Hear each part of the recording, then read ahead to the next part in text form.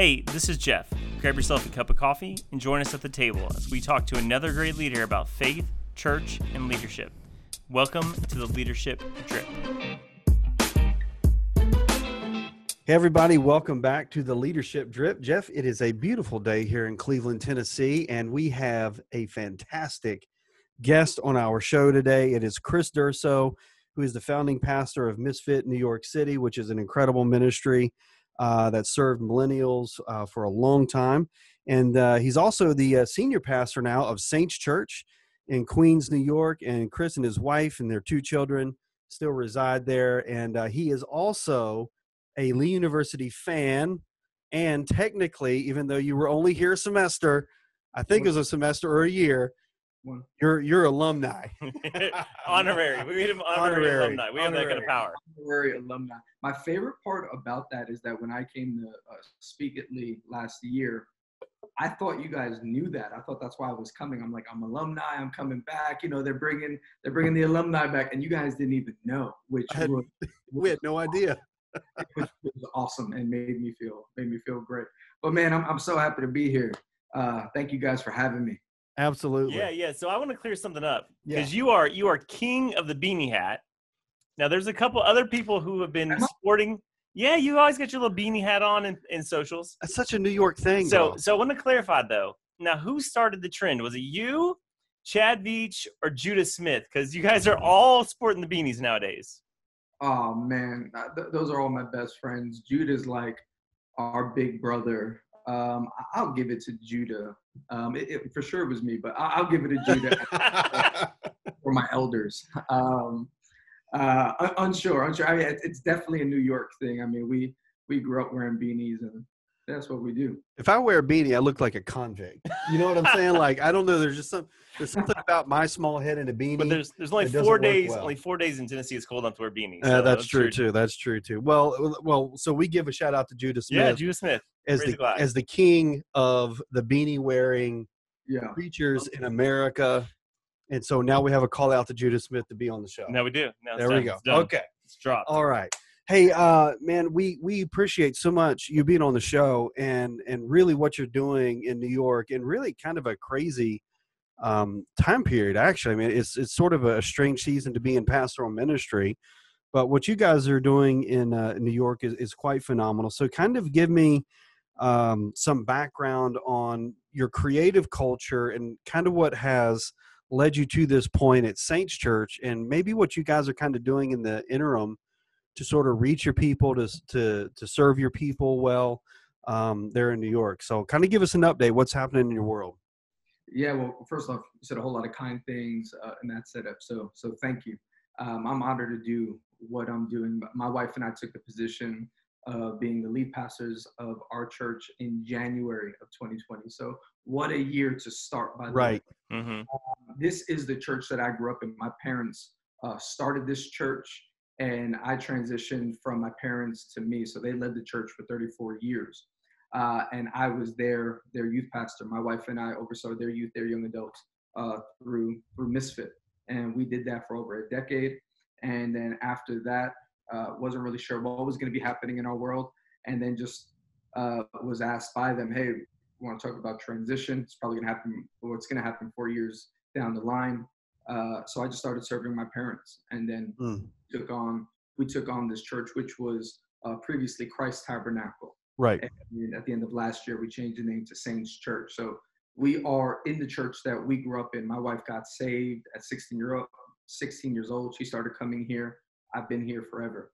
And we've just been going, and it's been a difficult season, man. I mean, like the whole world having to shut down and adjust and adapt to this pandemic.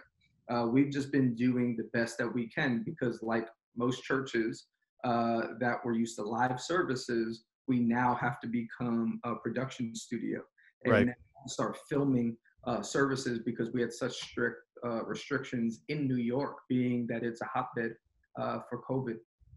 So we were recording on Tuesdays. In fact, we are still recording, but we're about to announce that we're about to start shooting services live. So you could actually live stream and they won't be pre-recorded. We still won't have open to the public, But I say all that to say, in a brand new position, taking on a church and wanting to build the church that I see, an already great church, but build a church that I see in Queens, New York. I don't know if you know this, but Queens is the most diverse place on the planet, noted by National Geographic. Wow. Some nationalities living amongst one another, most languages spoken amongst one another. It's also a really cool place to live within New York. So we have the 5 boroughs. Manhattan was the borough that everybody wanted to live in. And then Brooklyn and Queens became those 2 boroughs. So that's where we are. Our church is a 2-minute walk from Brooklyn. We're right on the borderline. So we have a whole lot of people that just moved here, a whole lot of young people, young adults with a mesh of older people that have lived here all their lives. So for us in leading now this church that is 35 years old, man, what a challenge. But really seeing it as an opportunity to start showcasing the church that we are and want to be. So making aesthetically beautiful, that our set design isn't just shot anywhere randomly. We wanted to make sure that anyone watching, whether if they were into creativity or into the arts or into design, they would feel like, ooh, I love what they're doing. And if you don't care, well, you're not going to be bothered by it, because for you, it's just church. So that's what we've used this time in the pre-recording of our services to do, which we've been doing since March. Yeah. Awesome. Chris, talk about that. I mean, most of us who are in the church world have a Sunday morning church service. If we have multi-services, maybe Saturday. You guys shifted to a Tuesday recording. So as a leader, how did that affect the way you thought about a week and planned for your week?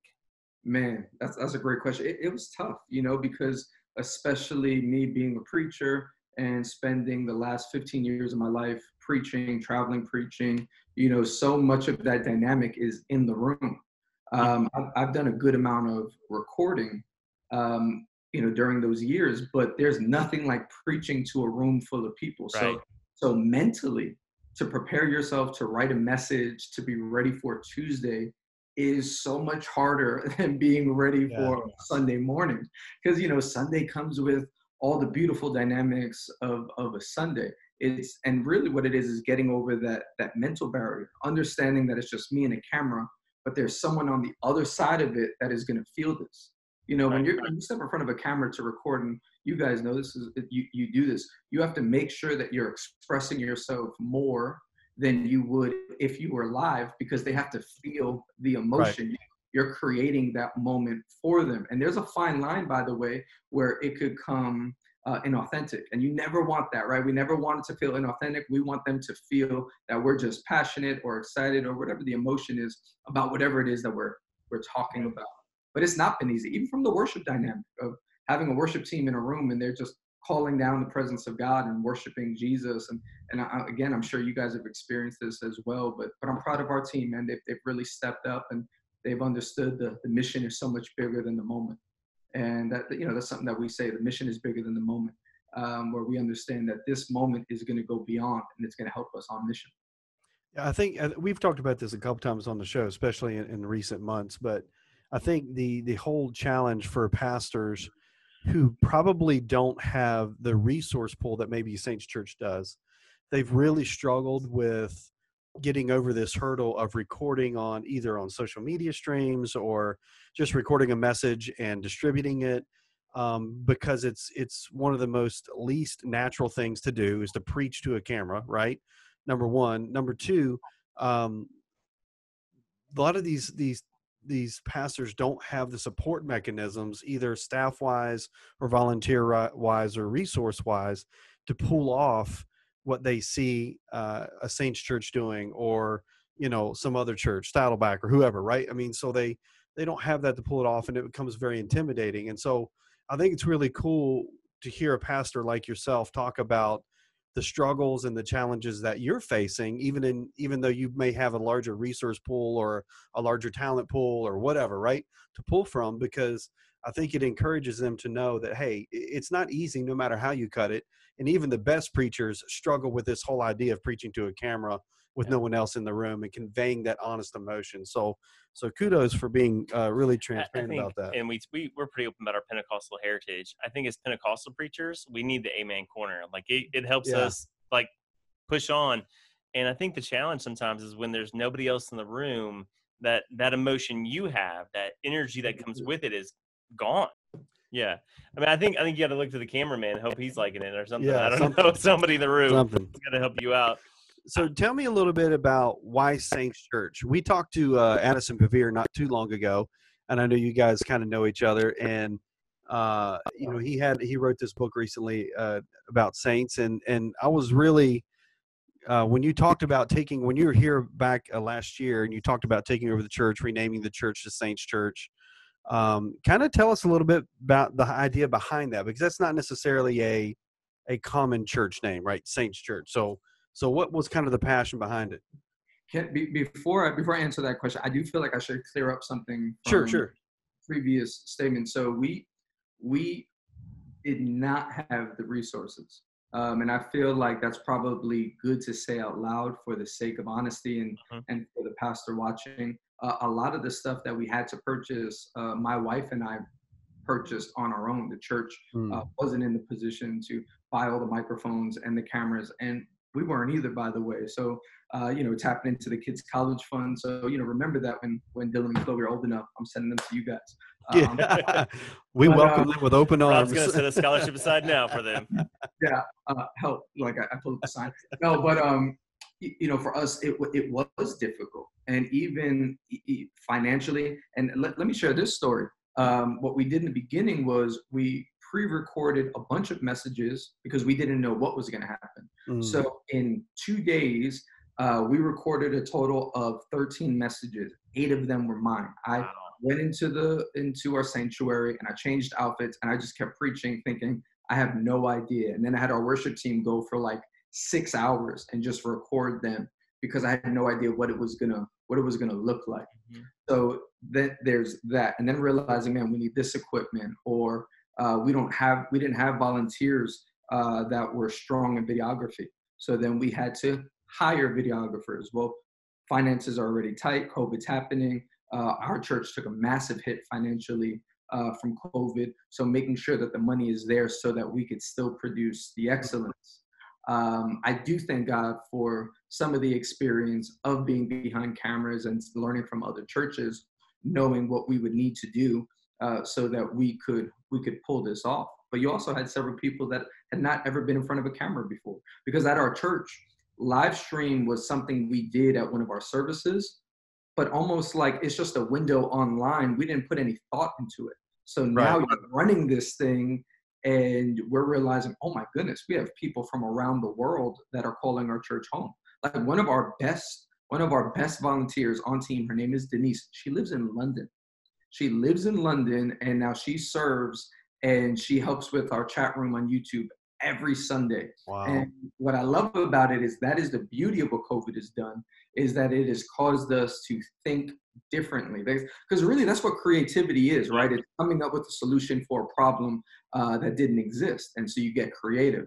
And that's what it's forced us to do. So I just wanted to say that for the pastor maybe watching, because I do think that at times perception is tricky, and maybe they think, oh, well, because their church has been around 35 years and everything that comes with that, and platform that it was easy, and it wasn't, man. It was really difficult. It's still really difficult. I just think that agility is everything. I think that even in this season, we don't make decisions that will complete COVID. I think we make decisions in the moment. Like we went into my sanctuary and we shot all those sermons, and it was good for a little bit until there started to be real issues in our world that we weren't addressing because they were pre-recorded. And now started to think, man, how could I not address this murder? How could I not address what's happening in our world right now? Like I have to in real time, because this is where people are. Right. And there are some people that just wanted to record and get it done with, like set it and forget it. And I think in this moment, we have to we have to allow ourselves to be agile and speak into real life and what's happening. And people care more about that than the aesthetic, by the way. They care more about the authenticity and the honesty than anything else.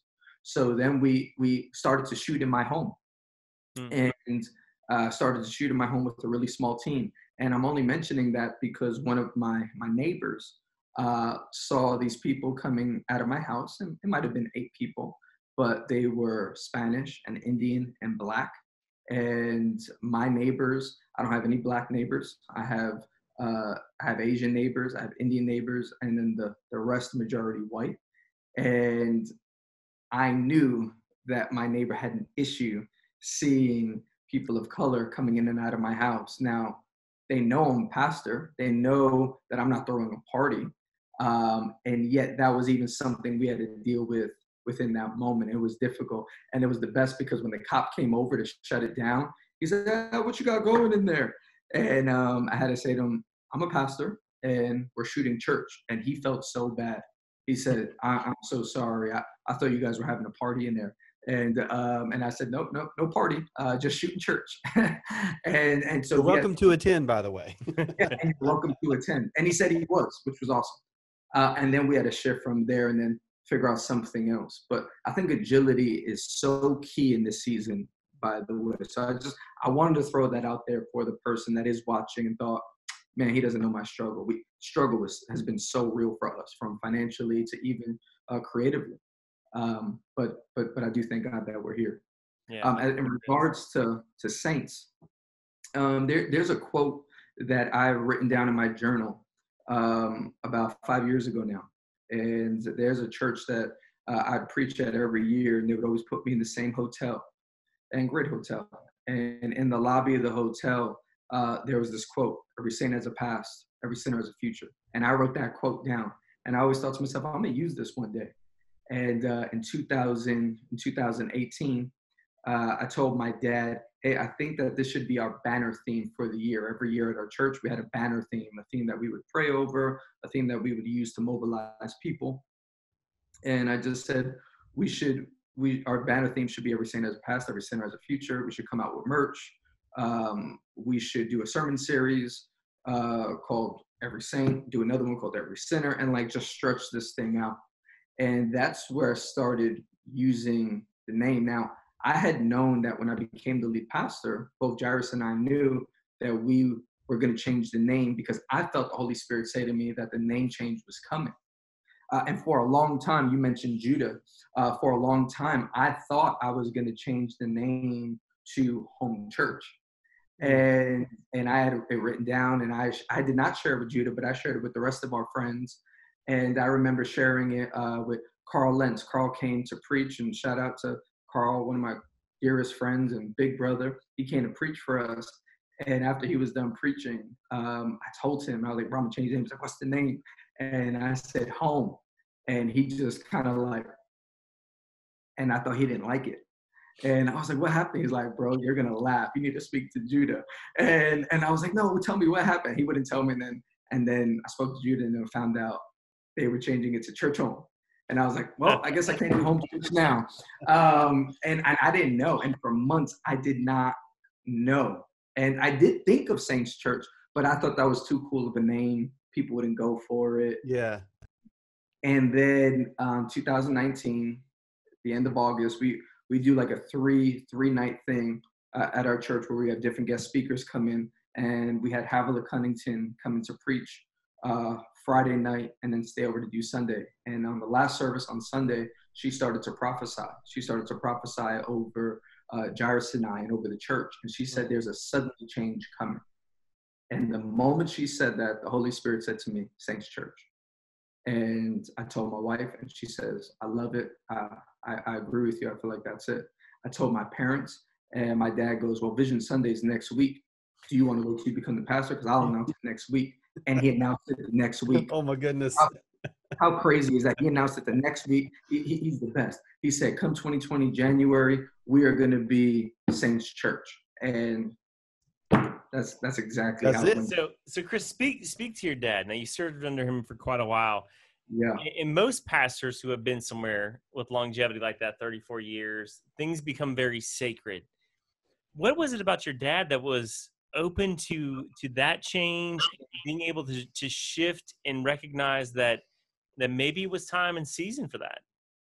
Yeah, so what makes my dad the best is that he's always had a heart for young people, and he's always had a heart for the next generation. Mm. So he's always told our church, we're going to reach teenagers, and we're gonna allow them to use our resources in order to do so. We're not going to give them the other room. We're going to give them the sanctuary. We're not going to give them the bad cameras. We're going to give them the best cameras. Like that was always his thinking. We're not going to give them a little budget. We're going to give them a budget so that they can go reach. Now, whether if it was a really big budget or not, I've learned it really wasn't a big budget, but for us it was, being in New York and being the kind of church that we are. My dad has always thought like that. So our church has been known for youth ministry. I grew up in a large youth ministry. My older brother Adam started our youth ministry and blew it up. It was called the Youth Explosion, and it was phenomenal. And then he transitioned it to me, and then I changed it to Misfit.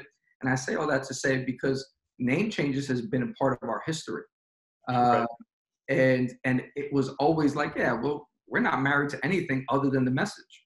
We're not married to the method. We're married to the message. So if that has to change, we'll change it. And however we need to switch it up. And because he's always led that way, he's always made room for it. Now, we did get pushback from other people that have been part of the church for a long time, like you always will when you have change. But him and my mom have always just been the biggest champions. In fact, funny story, when I told my dad and my mom with Jairus, hey, I feel like we're supposed to change the name.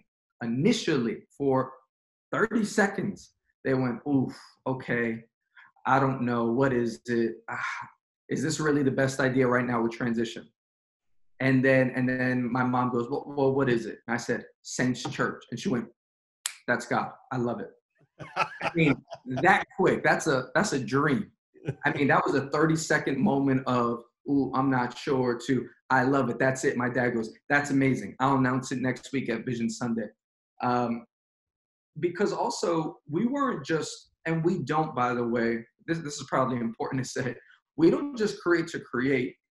We're creating because we feel like the Holy Spirit's leading us there. So it's never just a good idea. Like, had I not had that moment with Havila, or had I not have that moment in a service where the Holy Spirit said to me, Saints Church, it's just a good idea. Right. But when God is on it, that's what makes it the best, because God is the greatest creative there is, right? The first thing we ever learn about God is that in the beginning, God created. Before we know he's loving, before we know he's merciful, before we know he's gracious, we know that he's a creative, and he operates that way.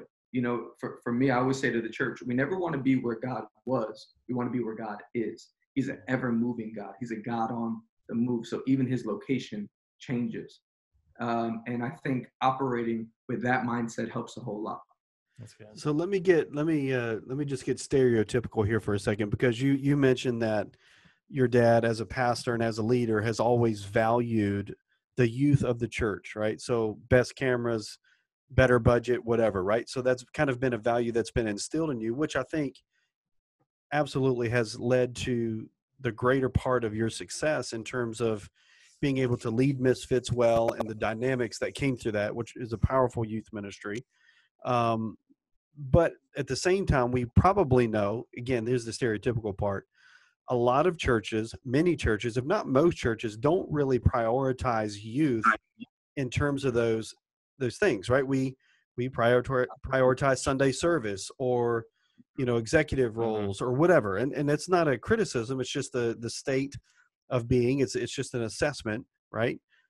So as a leader who's been a part of a very vibrant sort of youth focused ministry, how would you encourage pastors to begin to shift that culture and that value of being able to focus more on youth in their church? Because the whole point of this show really is about engaging young adults, and why are they leaving church? And I think a lot of it is because we don't focus on them. So as a leader, how do you encourage pastors to begin to shift that culture and shift that focus to embrace the idea of incorporating young adults and youth into their regular program services, etc.? A constant theme of the Bible, from Old Testament to New Testament, is that we serve a God that is generational. Hmm. This is why you have chapters where you have to read the name that begets the name that begets the name that begets the name. It did not start with one person and it never ends with one person. And the stories where we do read where it ended with someone, it ended and it ended bad. Where Yeah. pastors have to understand is when they first started, maybe when they were some pastors started in, as a young adult in their 20s or their 30s. What they were doing at that time was cutting edge. The issue with so many people is that they want to continue to do what worked for them. One, because it's easier. Two, because it's comfortable. Three, because it's convenient. And the issue with that is there's no hard work. Anything that's good takes hard work. And it takes hard work to engage the next generation. It takes hard work to keep up with the next generation. But I'm not just reaching the next generation because I believe whoever reaches the teenagers or the youth are the cool kids. I believe whoever reaches the youth wins because that's biblical. Yeah. Biblically speaking, we're always reading about the next child, the next one, especially the Old Testament. But even our New Testament starts off that way. It never ended with one person as great of a figure as David is. It didn't end with David. It went beyond David to then where we now have, we have Jesus in the New Testament. But then even Jesus, what I love about Jesus is he's on the earth for 33 years, but only does ministry for 3. And then he leaves and says, all right, I can do it better than all of you, but I'm going to leave so that now the disciples can go. And then the disciples, who are basically young adults, they start to pursue ministry, and then as they start to grow, like, man, we gotta get some other people. And then what does Paul do? Paul, who's on a journey, goes, man, I heard about a Timothy. Let me pause my mission and let me go get Timothy so that I could bring Timothy with me. I think it's Acts 16. I could be wrong, but it says when Paul picks up Timothy, it says that he goes to his house, and because his mother was a Greek and his father was a Greek and his mother was a Jew, he wasn't circumcised. So then Paul circumcises Timothy. And then as a result of Timothy being circumcised, he takes Timothy with him on the journey. And you could read it in the Bible. It says that Timothy then went on to speak and deliver the good news with Paul. Mm. And as a result, the churches grew in wisdom and in numbers. Paul already knew how to speak. He already knew how to deliver messages. But there's something significant about Paul not only taking Timothy along for the journey to learn from him, but he also utilizes Timothy on the journey. And then we know Timothy becomes like the first megachurch pastor. I mean, that's the beauty of bringing the next gen along. And what's so sad is that, and I say this respectfully, I know that older men will watch this and look at me as a young adult. I'm 37 years old. I realize that that's not really old, but that's also not really young. Mm-hmm. But I also have learned in time that people don't want to change things up because they don't want to ruffle the feathers. They don't want to lose big tithers. They don't, I mean, all of those elements that go with it, which is heartbreaking because for the sake of what? A generation in your own area doesn't feel welcomed, doesn't feel accepted. And if they do come, they have to adapt to the way that you do things. Although we live in a world that is constantly adapting to their taste and their likes in music and their style of dress, but yet the church, where the Bible says he who wins souls is wise, not stubborn, not stuck in their ways, but wise. It takes wisdom to think a certain way. He who wins souls is wise. The church says, no, if you come in here, you can't talk like that. You can't dress like that. You can't behave like that. And it's like, guys, let's be wise. Let's win some young people because young people are talented. Why are they talented? Because they've learned from the talent of the people that went before them. They take it and then they add their spin to it and then they perfect it. And then that creates something new. If churches were wiser, the ones that struggle in this area, they would embrace it and realizing it's not taking away from you, it's only adding to you. Right. Yeah. So That's Chris, good. we've kind of danced around it, and I would like to get a little more direct on the question. You ran Misfits for about 10 years, had in Youth Explosion, huge youth ministry. Yeah. Christ Tabernacle, which was the church before you named it Saints, was a large church. Did you see carryover from, and this is what happens, I think, a lot of times in youth ministry. Let me kind of sidebar here. We have big youth ministries, and they never come and engage in the Sunday service or the main sanctuary. Yep. What did Misfits do and now Saints Church and that marriage between the two help bridge the gap between an explosive youth ministry and the church as a whole? Yeah, I think what we made sure, so we made sure that our youth service was on Friday nights. Yeah.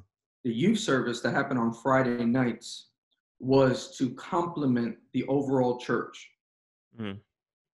but not treated as a nursery that you would drop your kids off and that's where the kids would either be watched or get their fix of church. The teenagers that were coming on Fridays were expected to be there on Sundays. And there was always a push for that. And the reason why that's so important is to help bridge that gap that we're talking about, because it can't just be top down, it has to be down up. So those young people have to see, at the time, my dad, Pastor Durso, Pastor Michael Durso, as their pastor, not Pastor Chris. Pastor Chris is Pastor Michael Durso's youth pastor, and whom Pastor Michael Durso has put in place to be the youth pastor. And people would come up to me because, people could treat churches like gangs, and they'll be like, yeah, but you're really my pastor. And I would shut it down. And my wife would shut it down. Like, no, we're not your pastors. We're your youth pastors, but Pastor Michael Durso and Pastor Maria, they're our pastors. And it takes a lot from both sides. And we do see a lot of youth pastors, by the way, that use it to build their own thing. And that's where they do become a threat to the senior pastor. And the senior pastor is not wrong if they feel that thing, like it feels like you're utilizing and leveraging what I have to build your own thing. And that's not okay. So going back to my dad and my mom, why they were such champions is because they wanted the young people singing on the worship team and doing the announcements. They didn't want any separation. They wanted a marriage. And that's also really important. And I'm not talking about just using someone because they're young, but allow their talent to be used.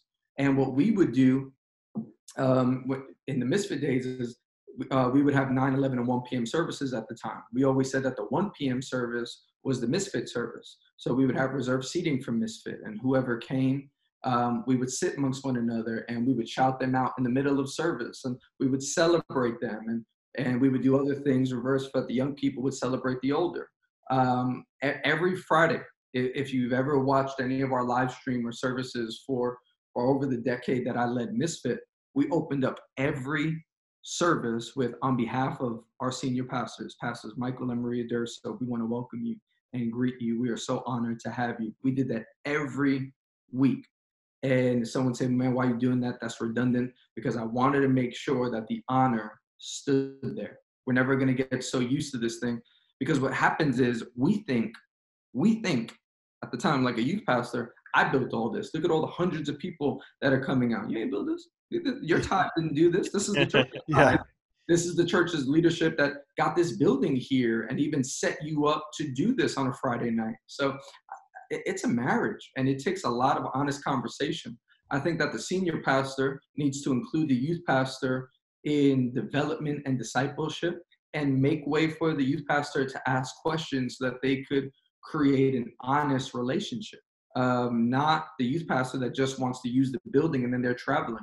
If there was ever a time that my dad was annoyed with me, it was only because I traveled so much that I wasn't there on a Sunday. And he wasn't worried about my salvation because he knew I was saved. He was worried about the church not seeing me and the appearance that I was just there to do my own thing on a Friday. And I respect him for that, because now in his position for only a handful of months, I wouldn't want that. I wouldn't want that from a youth pastor. I would want my youth pastor a part of Sundays where parents could meet him and see them. Yeah, that's such an important piece. Let's shift gears here just for a second. And these are incredible conversations, but you've already kind of talked a little bit about Queens, which is, according to National Geographic, the most diverse place on earth, right? With all the languages and people and cultures. And there's no question right now that our culture in general is experiencing tension with diversity and understanding how to engage in those kinds of conversations. So as a pastor in a community that is extremely diverse, you probably have a little bit different skill set than some pastors who live in more homogeneous communities where it's all white. Again, that's not a criticism. It's where you live, right? It's where you serve, right? So But for those two different kind of spectrums, how can we as leaders in the body of Christ, because this is not really a culture issue, this is a Christian issue. This is a believer issue where we're called to love and all people and be present in each other's lives, right? So how can we begin to embrace these kinds of conversations in our daily routines, rhythms, and practices as local churches? Yeah, it's a great question. For me, I'm a drill down and go super basic right away. This for me is a kingdom mindset. This is not a left mindset Right. or a right mindset. This is kingdom. And we serve a God that established his kingdom and how he does things. We read from the life of Jesus. He spoke to who he wanted to speak to on whatever day he wanted to speak. He didn't allow the law to dictate what he needed to do. In other words, he didn't serve the law. The law served him, because that's what the law was in place to do originally. It wasn't supposed to be ritualistic. It was supposed to be there to help us to observe and remember God. When you have a kingdom mindset, you're not saying, I can't talk to that person because look at how they're dressed or look at how they behave. No, you talk to them. And anyone hearing me say that will go, absolutely. Then how much more when it talks to people that aren't dressed inappropriate, or who cares how they're dressed or whatever they're doing, but someone with the opposite or different skin color than you, why would you think that this is a political issue and not a kingdom issue? This needs to be a kingdom concern for people. Now, yes, I am born and raised Queens, New York. I went to middle school in Flushing, Queens. I went to high school in Jamaica, Queens. I went to college in Manhattan for a little bit before I went over to Cleveland to leave for that one semester. So my world is very diverse. And here's what I've learned from all my years. I never knew about diversity or really racism until I left New York. Right. In fact, it was my roommate at Lee, I hope I'm okay to say this, who basically saw a picture of my girlfriend at the time, and who's now my wife. And he looked at the picture and he goes, man, your girlfriend, she looks white, but she don't look white. And I said, well, she's German and Colombian. And he goes, Colombian? Is that like Mexican? And I'm like, Colombia, a completely different country. And in fairness to him, he was just speaking from a place of ignorance. And I mean ignorance, not in an offensive way, but in the purest sense of the word. He couldn't speak into what he didn't know. Right. And what I'm saying is, this is a beautiful moment in time for everybody just to lean in a little bit and not say, because I grew up this way, I completely understand and completely know better or have a full scope on it. This is about politics. This is about causing division. This is about people that are hurting. And whether they're completely right or wrong, whether they're completely sound in their speech or wrong, and now I'm talking about everybody, white people, black people, Hispanic, everyone needs to lean in. But we also need to be leaning into those that are hurting. We have people that are hurting in our world, and Christians have gall to say, well, this is about politics. How about someone's hurting because they're mourning the loss of their child? And regardless of the history of their child is dead. And social media is a real thing. And your video camera is giving you a voice where anyone could go watch it. And you keep making it about statistics, except if it were your child, you wouldn't look at it as a statistic. You would be genuinely heartbroken over your child. And this is why, for God so loved the world, the whole world, that God looked at all his children and was so heartbroken that said, man, let me send my son Jesus to atone for their sins, because none of them get it right. Yeah. And I don't know if I fully answered your question, but when your question for me, that's where it leads me to think, because I've had so many conversations with white pastors and black pastors, and there's a lot of not understanding happening. And it's okay to not understand, and it's okay to not agree. What's not okay is our behavior and our tone that is offensive. I don't have to agree with you to love you. And that's a kingdom principle, by the way. Mhm. And if we could apply that and operate in that, man. Yeah. So further answer that question a little bit more for us, Chris. How does Saints Church kind of celebrate all the uniqueness and diversity of Queens? Yeah, I mean, people have asked me this question, like, how do I get a church as diverse as yours? Yeah. I'm Yeah. like, open up in Queens, Yeah, yeah, Go to yeah. Queens. Like I realize in Cleveland it's Yeah. not going to happen, but That's right. but how are those Yeah. uniqueness kind of celebrated in the culture of Saints Church?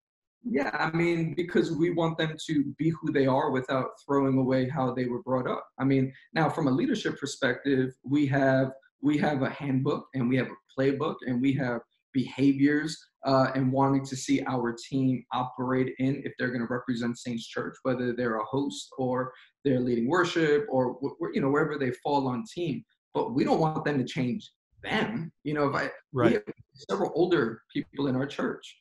And if they're 50 or 60 or 70 or 80, who cares how old they're? If they dress how they dress, that's how they dress. I don't want them to dress like me. I want them to dress like them. Or if someone is Hispanic and they have, because maybe they lived in Dominican Republic or Puerto Rico and they have an accent from where they came from, I don't want them to change that.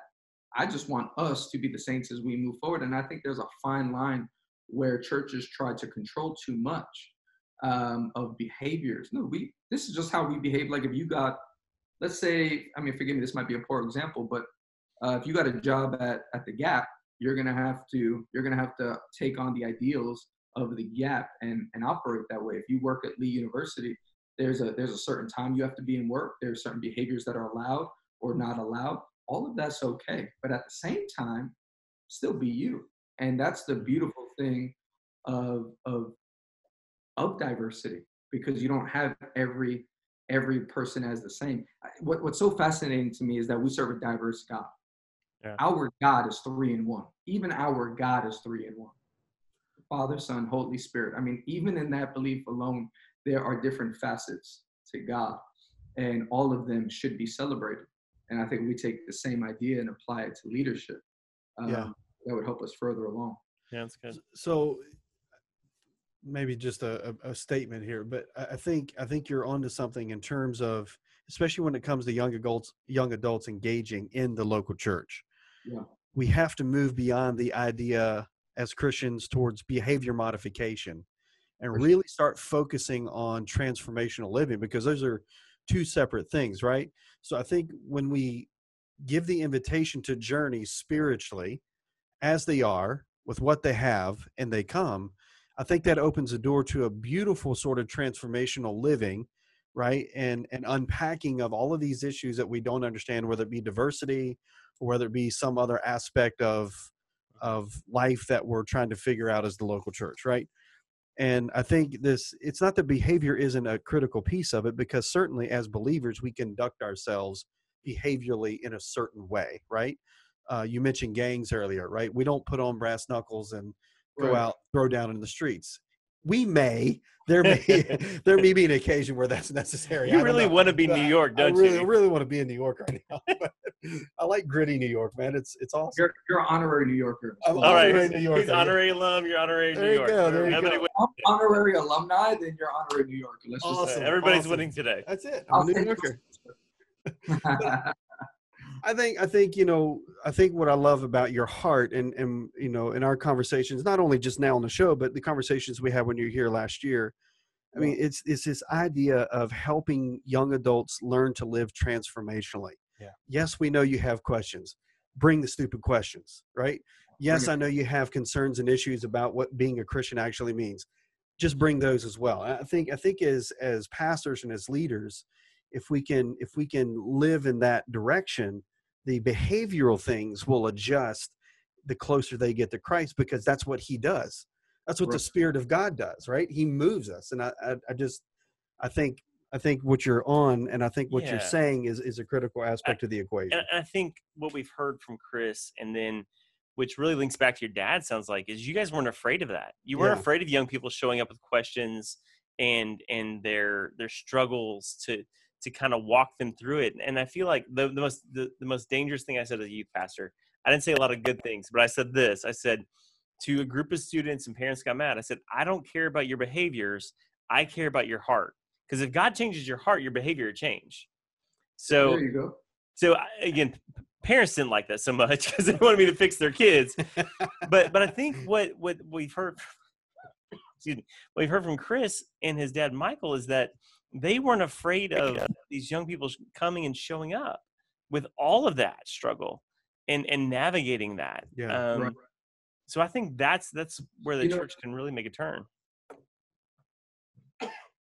yeah, I mean, I appreciate you all saying that. I think if anyone has ever heard me preach, I typically preach through stories of the Bible, and I love to go verse by verse because the closer I stay to the Bible, and all I have to do is preach that Bible. I don't have to think that hard. Right. I'm trying to preach an idea and find a verse to fit my idea. I'm going to just preach the text, and whatever comes out of it is because it was already there. That's why we have that verse, there's nothing new under the sun. I mean, what is already in the Bible is already there. And here's the beautiful part about the Bible. It's always good for all problems. It's always good for all situations. There's not one part of the Bible that is not good for preaching and teaching. So the reason why, even for me, I stick so close to the text, and if God puts a verse on my heart, I'm going to preach it through. And if I preach it through and I make sure that it is theologically sound, whoever comes in contact with it is going to receive a moment of transformation, not because my preaching is good, but because the Bible is that good. And so if someone is 80 or they're 20, that's what the Bible does. And I think that church is overcomplicated, by the way. They overcomplicate it because they make it about reaching a certain demographic. I've never written a sermon going, I got to reach young adults. I've never written a sermon going, I got to reach 80-year-olds. I've written every sermon based off of, I'm just going to preach this text. And whatever the Holy Spirit shows me as a result of it, that's what I'm going to say. And whoever that lands with, that lands with. And the same way, if I talk to a 70-year-old person about their life after a service, or in my office, or a 30-year-old, I'm only going to answer the questions that they're asking and they're currently dealing with. And as churches, we have to be okay with handling all problems, not just the ones we can relate with. And I think that there are a lot of great preachers, and a lot of great preachers have figured out these ideas. But for me, the reason why I stick so close to the text, and I will preach through a story, or I will preach through 3 verses rather than 1,000 verses, is for me because everything that's there is so good. Let me just get it out and let me say it how I feel it, and let me say it from a place of honesty. Because if there's anything, if you really want to reach any person, I've learned this in my travel. I've traveled the world. I've preached all around the world. And I'm not saying that to brag. I'm saying that here's the lesson I've learned. I've learned that as long as you remain authentic, you will connect with people. If you walk into a room and you're trying to size people up and go, ooh, you know what, this crowd looks like they like humor more than they like loud preaching, or this crew looks like they like quiet preaching more than they like loud. I learned that it doesn't work. What people connect with is authenticity. You want to reach young adults? Be authentic. Speak honestly. I literally had this conversation yesterday with another pastor, and I've had, this is no lie, at the time of the recording of this show, I've had 4 pastors within the last 24 hours from California to Virginia reach out to me, just friends, whatever. They're done. They're emotionally cooked, right? Because they're trying to reconnect the dots of where they're currently living and what's going on in the world, et cetera. But the point is, literally had this conversation yesterday. One of the guys was trying to be really cute in his approach. And I just told him, I said, bro, it's authenticity every time. Authenticity trumps aesthetic every single time. Just be authentic, be real. And so it's cool that you brought up that conversation, because I think designer Christianity has had its place. I think we've done a really good job at creating designer Christian ministries, designer Christian nonprofits, designer Christian platforms, whatever. But I think in a world that's hurting, they don't need designer Christianity. They need the gospel. And so I think that's the effectiveness. And I just appreciate you saying that. We're getting out of time, and I want to make sure we kind of address this question. But there was a time for you where you did not think pastoral ministry was a legitimate pursuit or even an option perhaps. So I think a lot of young adults who feel a strong call into ministry assume that it has to look or be a certain way. And that's not true. We know that's not true, but they really struggle. Probably the second highest counseling conversation I have in my office is, what do I do with this passion? Because I don't want to preach or I don't want to do these things. So kind of walk us through a little bit about how you wrestled with your calling into pastoral ministry, which you actually didn't think was an option at one point. Yeah, so true story. I'm 7 years old. I'm in my parents' kitchen. Pastor Jim Cimbala, the pastor of the Brooklyn Tabernacle, is in my parents' kitchen, and my parents are talking with him about me, and I had struggled with learning and had a learning disability at that age, and he just prayed over me and prophesied over me, and I'll never forget. I was 7 years old. I'll never forget. It was 30 years ago. He said, don't worry about him. He's going to be okay. God's going to use him to be a pastor. And the moment I heard him say that, I knew he was right. I knew that he was right in saying that I'm supposed to be a pastor. I didn't want to be a pastor. I grew up in a pastor's home. So especially as a 7-year-old who wants to be a pastor, right? But as I continued to grow, I definitely didn't want to be a pastor. I wanted to do everything else but pastor. I didn't want the life that came with being a pastor, because I wanted a normal life. My parents were constantly, visiting people in hospitals or prisons or at their homes. And I just thought, man, that's too much. On top of it, I didn't do well in school. So this idea that I would teach people anything, I can't even learn for myself. How's that going to happen? I mean, Yeah. or public speaking. I never wanted to speak publicly. I never wanted to get in front of anyone. And it actually wasn't until as a young adult, my wife, who was my girlfriend at the time, said to me, why are you running from the one thing we all know you're called to do? Like, in college, I was pursuing psychology. I'm 11 credits away from my psych degree. And the reason why I didn't complete that degree is because it was disobedience. I was trying to show God, I'll reach people this way, but I don't want to do it that way. I don't want to preach. I don't want to pastor. It's too difficult.